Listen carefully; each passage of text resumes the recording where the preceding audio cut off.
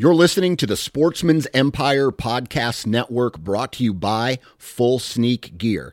Check out their entire lineup at fullsneakgear.com. Also be sure to check out our entire stable of podcasts at sportsmansempire.com. New from Moultrie Mobile, the Feed Hub offers first-of-its-kind cellular connection and control for nearly any spin cast feeder on the market. When used with the Moultrie Mobile app, you can monitor feed and battery levels, run feeders on demand, receive alerts when feeders are clogged, and remotely adjust feeding times. The Feed Hub is ideal for anyone who maintains feeders. Remove the guesswork and save time by planning feeder maintenance before you drive to your hunting property. For more information, visit MoultrieMobile.com. This episode is brought to you by Visit Williamsburg.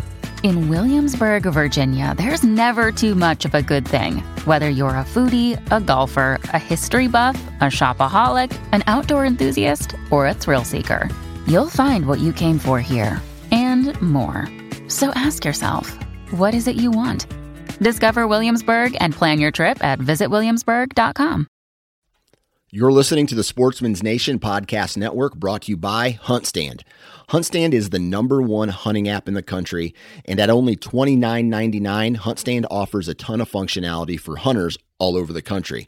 Whether you own your own property or strictly hunt public, you can choose from over a dozen base maps, view property ownership information, 3D mapping, local weather, log your sightings and harvest, as well as use their trail cam management software and print maps from your hunt areas. Download it today at the Apple App Store or Google Play. HuntStand. Upgrade your arsenal. Welcome to the Land and Legacy Podcast. We're your hosts, Adam Keith and Matt Dye. This is your #1 resource for all things land. If you're interested in conservation, habitat management, hunting strategy, and rural real estate, this is the podcast for you.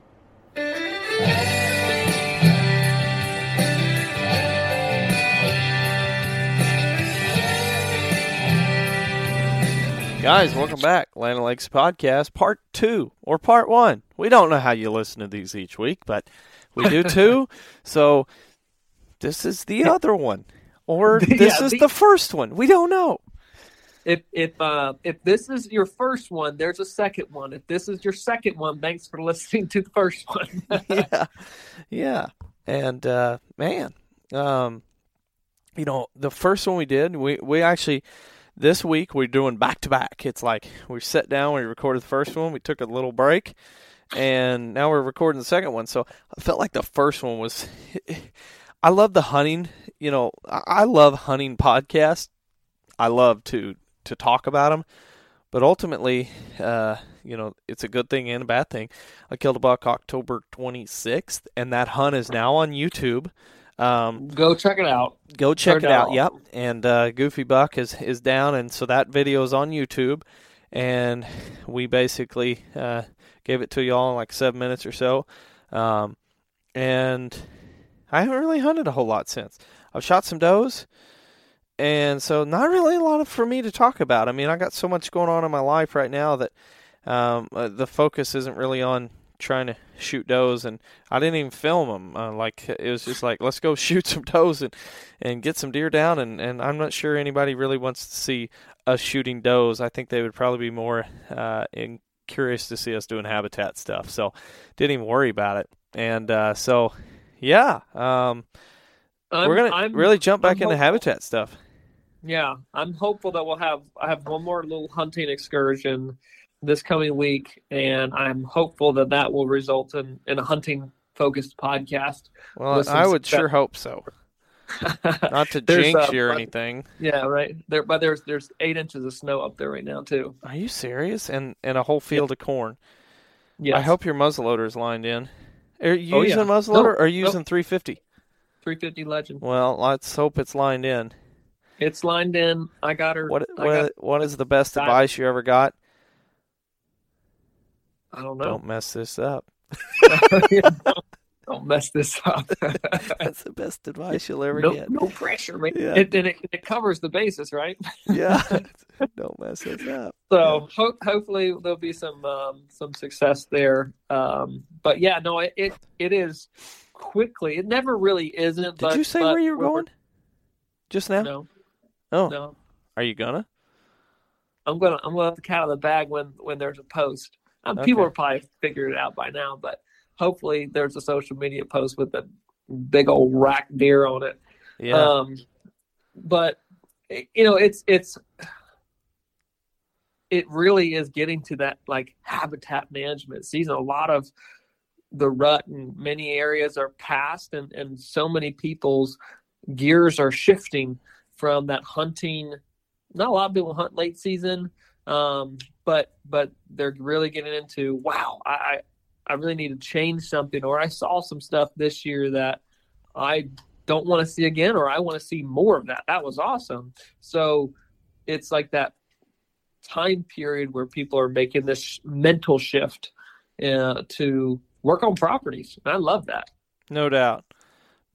It's and it's one of those things too that I think a person who's singing the blues about deer season, he could ultimately go, okay, the heck with it, chalk it up as a loss. Let's go get the chainsaw. And then all of a sudden he's like, whoa, who's this new buck? And now he's got a game plan in place. And I think that's one of the magical things about habitat improvement. I made a post just today about where are the bucks at? Are you experiencing bucks leaving the property right now? Or your deer leaving and you're like, I don't know where they're going, but they have to go somewhere else? Or are you one of those guys who all of a sudden deer are just showing up because you have what they need? And obviously, I mean, it's not something that is really, let's just simplify it and say, if deer are showing up, you have the goods. At least you have more goods than the neighborhood. But if deer are leaving, it's time to go to work. Yep, totally. Time to go to work. That's right. Yeah. So, I'm excited to hear how it goes. I'd love to see the snow, but then again, ever since, I talked about having that weird virus a month and a half ago, 2 months ago. My daughter got it, I got it, and my wife's convinced it was COVID, but it was like totally different than what other people I know personally had it. And I still am experiencing like hands and feet. Even worse, Matt and I with Raynaud, it's like we would get cold anyway, but now it's even worse. And I don't know if it's ever going to get better. It seems like it's getting better, even washing my hands. So I don't really envy the idea of 8 inches of snow on the ground and probably being really, really cold. And I'm like, you're gonna have to. Maybe I'll recover. Yeah, maybe. But it seems like even when I first had it, I couldn't hardly wash my hands with hot water because it's just like I can't do it. It feels like they're gonna burst, like they're just gonna swell up and blow out. And now now they're getting better, and so I think that hopefully by the end of winter they'll be completely healed. But it's been a really weird time frame getting over that. I don't know what's going on with it, but yeah, that is. So anyway, good luck up there. I can't wait for you to share with the people where you're at and what's going on there. So, and lucky you. I mean, what a year to get a tag to go to that place, given the fact that crops couldn't be taken out. Yeah, pretty nice situation. Yeah, the stars aligned. It works. Yeah, no complaints. We'll just hopefully have a couple good sets. And I go back with the best advice you'll ever get. Better not screw this up. That's right. So anyway. I won't be having that thought run through my head because I'm looking into the scope. Better not screw this up. I used to say that to Chad all the time at like heat intense moments on hunts or different things. Well, better not screw this up. And I remember I used to say it to him a lot when he was running the camera. I was like, well, do this, but the best thing I can tell you is better not screw this up. Exactly. Yeah, and with that note, I mean, you're using 350 Legend, Vortex Optics, one of our partners to make this podcast happen. Check them out at vortexoptics.com. I don't know what scope. I think you've got a Razor on that. Is it a Razor? Viper. No, Viper. You've got the Viper scope on that one. So nice nice scope on there. What'd you say? 4x16. 4x16. Yeah, awesome. Reach out, touch them. That's one of the oh, nope, can't say that. Can't say that. That'll give the cat out of the bag on where you're headed. So won't do it. But using 350 Legend, and it's gonna be cool. I'm excited to hear how it goes. What are you gonna do? You're gonna take up the track in the snow and still hunt your way to a big one laying in his bed? Absolutely. I'm Absolutely gonna do not. it Vermont style. Yeah. You got the Woolrich on. Yep. Yeah. Oh man. Totally. Yeah. Totally. Put the nose in your nose in the wind and just start sneaking. Yeah. That's right. Oh man. Well, not through all that gray dogwood and some of these slopes and ridges. Could you imagine all that wet snow? Yeah. No doubt. Yeah. Oh goodness. Yeah. Well. All right. Let's jump into this week's topic, or part 2 this week. Part 1 this week topic. This kind of came to me. The thought process or the comparison that we're going to talk about came to me a couple weeks ago, and I didn't elaborate on it. We get ideas for podcasts obviously all the time, so I've got a place in my phone. I'll just jot something down that's like, okay, yeah, that's a topic right there. That's a thought process. Yeah. Let's chat on that, and I'll come back to it. Maybe elaborate a little bit, but. So that thought came to mind, or this thought came to mind, overstory versus understory. And I'll explain a little bit more in a second, but I was revisited that topic. Basically, as a company, we are really working hard to revamp and revitalize, freshen up some verbiage in our reports, and just really in this, I won't say off season, but just really fine tune stuff to help Kyle and Frank. And so anyhow, we've been really working through how it is we're delivering this information to clients. And one of the topics we came to is timber management. This is all one that we've had, Zoom meetings on, and we've really been thinking about how do we need to portray this information that will result in the desired result. Like, right, how do the current situation that most people are in with whatever timber they're dealing with, how do we get them educated, confident to be able to accomplish the recommendations? And I think through that process, as I was thinking, there became this more distinct, maybe misunderstanding, or maybe not a connection to why it's important to manage timber. And it's essentially the overstory versus the understory.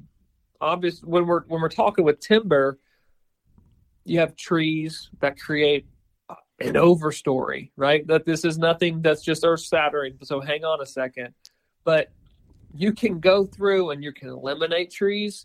We know that can have a direct result. There's University from Tennessee that has shown a direct result in improving the mass production if we're crop tree releasing specific mass producers. We know that type of timber management is good, and that it directly impacts the overstory and the production of mast for wildlife species.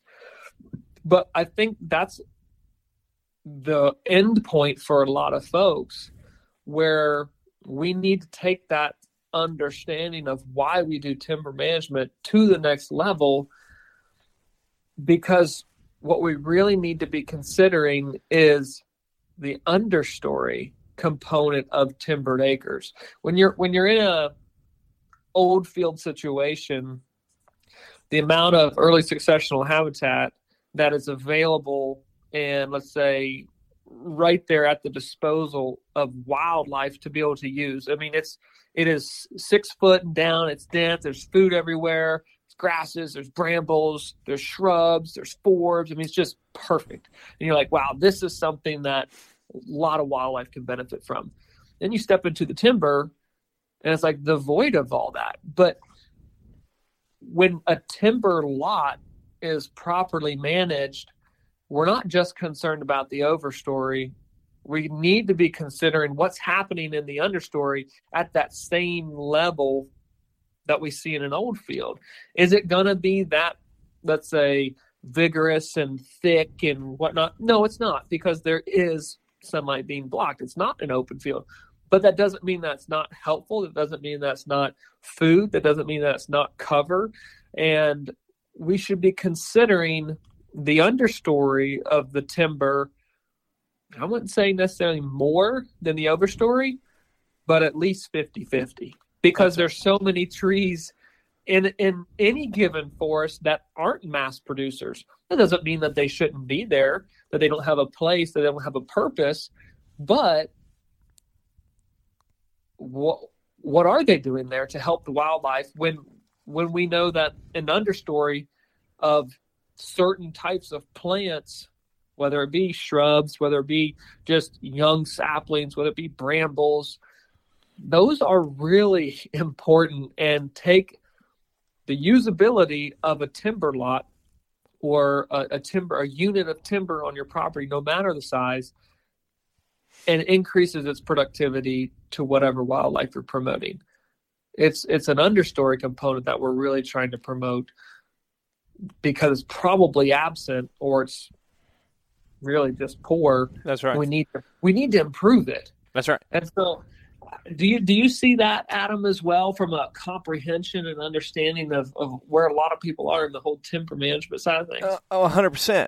I feel like so many people focus on the big trees, and yet, Forrester focuses on big trees and the next generation of trees. So he's seeing big picture. He sees the full circle. He sees the mature trees, the immature trees, and then the very young trees. And then he also sees the seedlings or the nuts that are eventually going to turn into trees at some point. And a lot of times as land managers, we just see those big trees and we think, okay, that's what we need, because whatever they produce, that's what's feeding the deer. And it's so far from big picture thinking. And, right. Ultimately, I say this a lot to landowners, but if I was managing, if I showed up to a property and the landowner said the complete 180 of what he usually says is, but he said, I want to make sure that what I'm doing here is deterring deer from being on this property. What's something I can do that's not that's negatively affecting the deer population? I say, well, if it's going to stay in forest, leave it as is. And at the very least, let's burn it once a year, twice, or once every 2 years, just so what little bit of growth we have gets burned up and there's not enough time between burns for much to grow back. That's what I would do. Yeah. And, so many guys and so many landowners are completely not thinking enough about, if the focus was solely whitetail deer, lower the eyes, we're looking in the canopy, lower, keep coming down, 4 foot level. Okay, there's where we focus.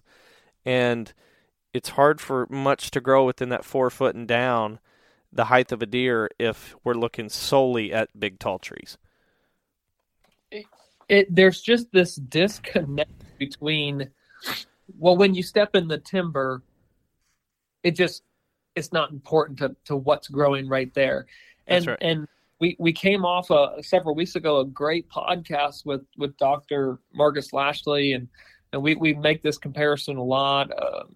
The benefit of white oaks versus red oaks and their timing. But I think what the research that came from the study out of university with Craig Harper and his students, there's a masked failure, or what they determined as a masked failure didn't create a certain amount, 6 out of 10 years.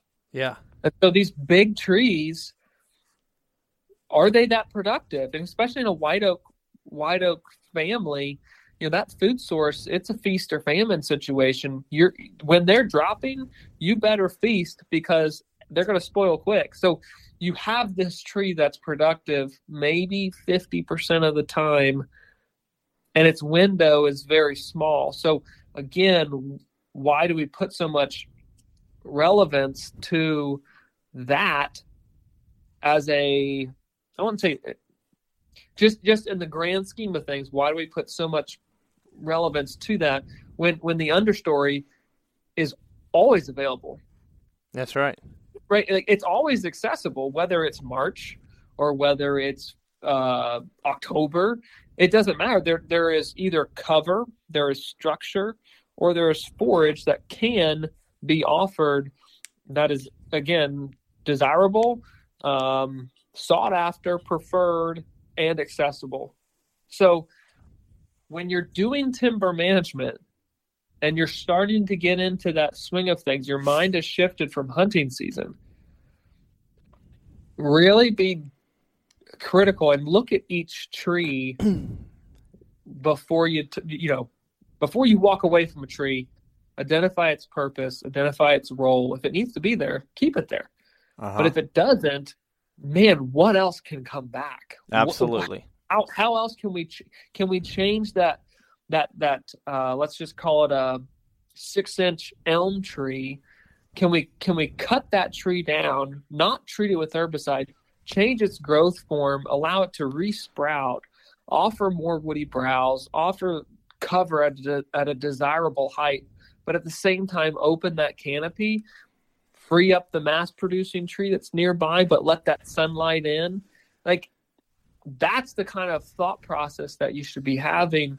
It is, how can we remove the trees to allow things to restart at ground level? Ground level is what's important when you're in the timber, not just what's in the overstory.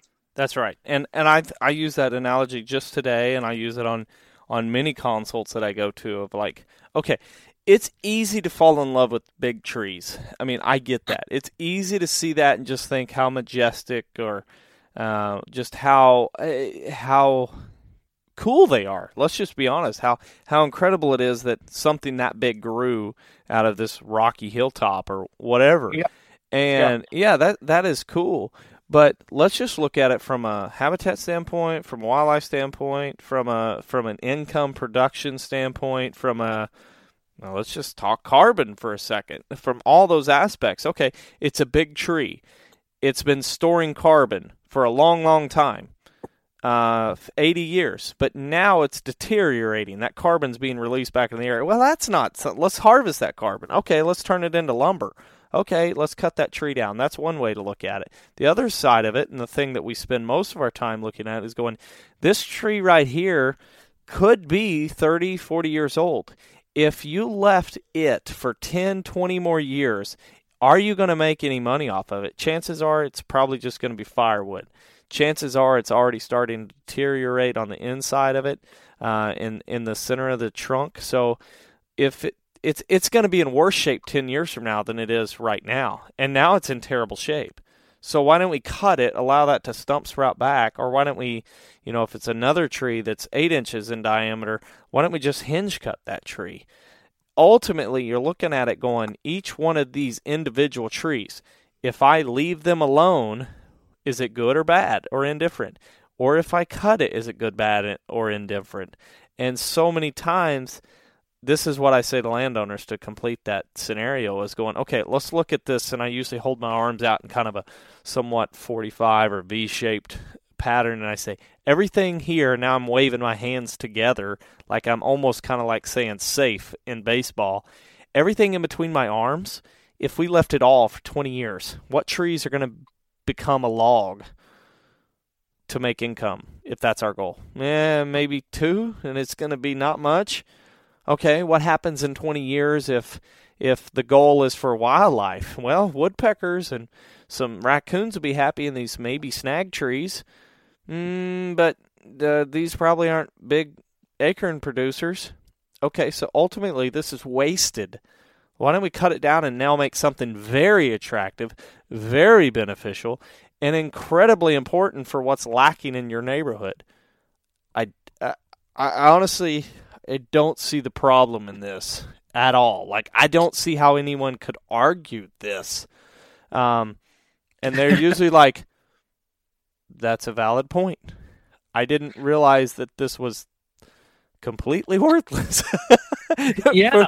I'm like, and think about it, sir. This is especially 90% of your property. Yes, and right, specifically for your intended goals, this tree means nothing. Yeah. It only means something if you cut it. That's and if right. you don't intervene with this, then it's not going to mean anything 5, 10, 15, 20. It's going to mean less because there's nothing that That's is right. valuable for the deer. That's what you're promoting in that tree unless you change it. And so just be diligent in your considerations for timber management. Yes, it is termed timber management, but it's not just the timber that you need to be concerned with. It is the acres that would be classified under timber. Adam, we work and see so many different places. I think that there's a lot of people who just don't even understand that there should be an understory present in an actual farm. You know, there's some places that there's no forest regeneration. There literally is just. I'm not even sure that it's even in the dictionary in Pennsylvania or Michigan. I don't think understory is even used. Those are two definite states. Or if you look it up, it just says deer food consumed 20 years ago. Right. Like it's so limited, and for Chad and I, let's dial it back to personal and direct experience. And so when Chad and I started harvesting the woodlands through a timber sale, we understood that the timber was very low quality. Yep. But when you start cutting what appears to be beautiful black oaks that are like, oh, these trees could be, anywhere from 50 to 80 years old. Oh, well, 70% of them are already doty or starting to get kind of rotten, or they're hollow in the center. You're like, when were these in good shape? When were these really healthy? But they look good from the outside. They look so good from the outside. And it's like, it's a body that looks healthy, but it's chocked full of cancer. Like, it's a problem. It's something that you may not see till you get on the inside or X-ray or do any other blood work and realize, oh, there's some major problems going on. And so if we would have walked in there and just said, you know what, let's not do a timber sale, let's just timber stand and improve this area. And we started thinning it out. Ultimately, we're going to be leaving trees that in 10 years when we cut them are going to go, these are in worse shape than they were 10 years ago. And so ultimately, we're aware that our best trees are our young trees and the trees that haven't even started growing on that place. That's our healthiest trees. Absolutely. And I'm in a situation where I don't have enough timbered acres to really be concerned with timber harvest. Right when we first got it, we logged some walnuts off of it. But that was the only value in timber on the property, and we cut it because honestly, I want, let's just call it 20 acres of timber that's on the property. I want it to be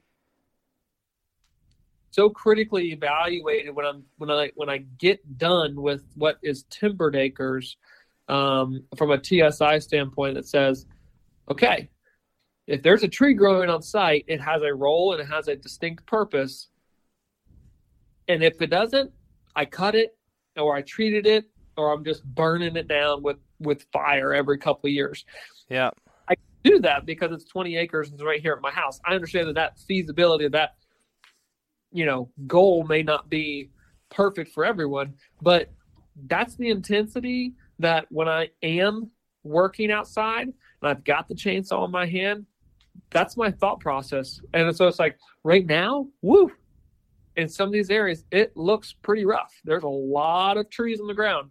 Yeah. But at the end of the day, I'm not going to manage the timber. I'm going to manage the timber for functionality of deer and functionality of turkeys. It's not going to necessarily be the aesthetic appeal, but it will be 100% functional, and that's the goal that I have in mind on this place. So there's going to be way less trees and a very, hopefully, robust understory of diverse natives that are going to come back. I've seen remnants of them, like the amount of shrubs that I'm seeing, the gum trees that I'm seeing just scattered across here, not sweet gums or black gums, but like it's everywhere. Yeah. I'm like, this is going to be good. This is going to be good. Once I get rid of the multiflora rose and bush honeysuckle too, those are some issues. But again, that's just part of it. Yeah. Like that's just another aspect. That's the understory right now. That's some of the understory in these areas. It's like your time is limited. You will be gone. Mm-hmm. Your days are numbered. I'm coming for you. Yep. You will be replaced. So just wait. Yeah. But that's timber management. That's the mindset when you're thinking solely on wildlife benefit, wildlife-centric minded timber management. For sure. Overstory versus understory. Hopefully that was a good comparison for people to understand when you're in the timbered acres what you should really be focusing on opposed to the stuff that's just noise. 100%.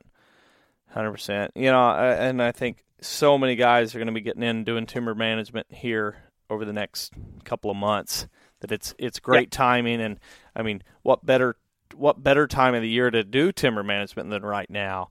And so I think even if you're in an area where or you're on your farm, you haven't tagged a buck yet, and you're like, I don't want to do anything until January. You know what? Go ahead and get started.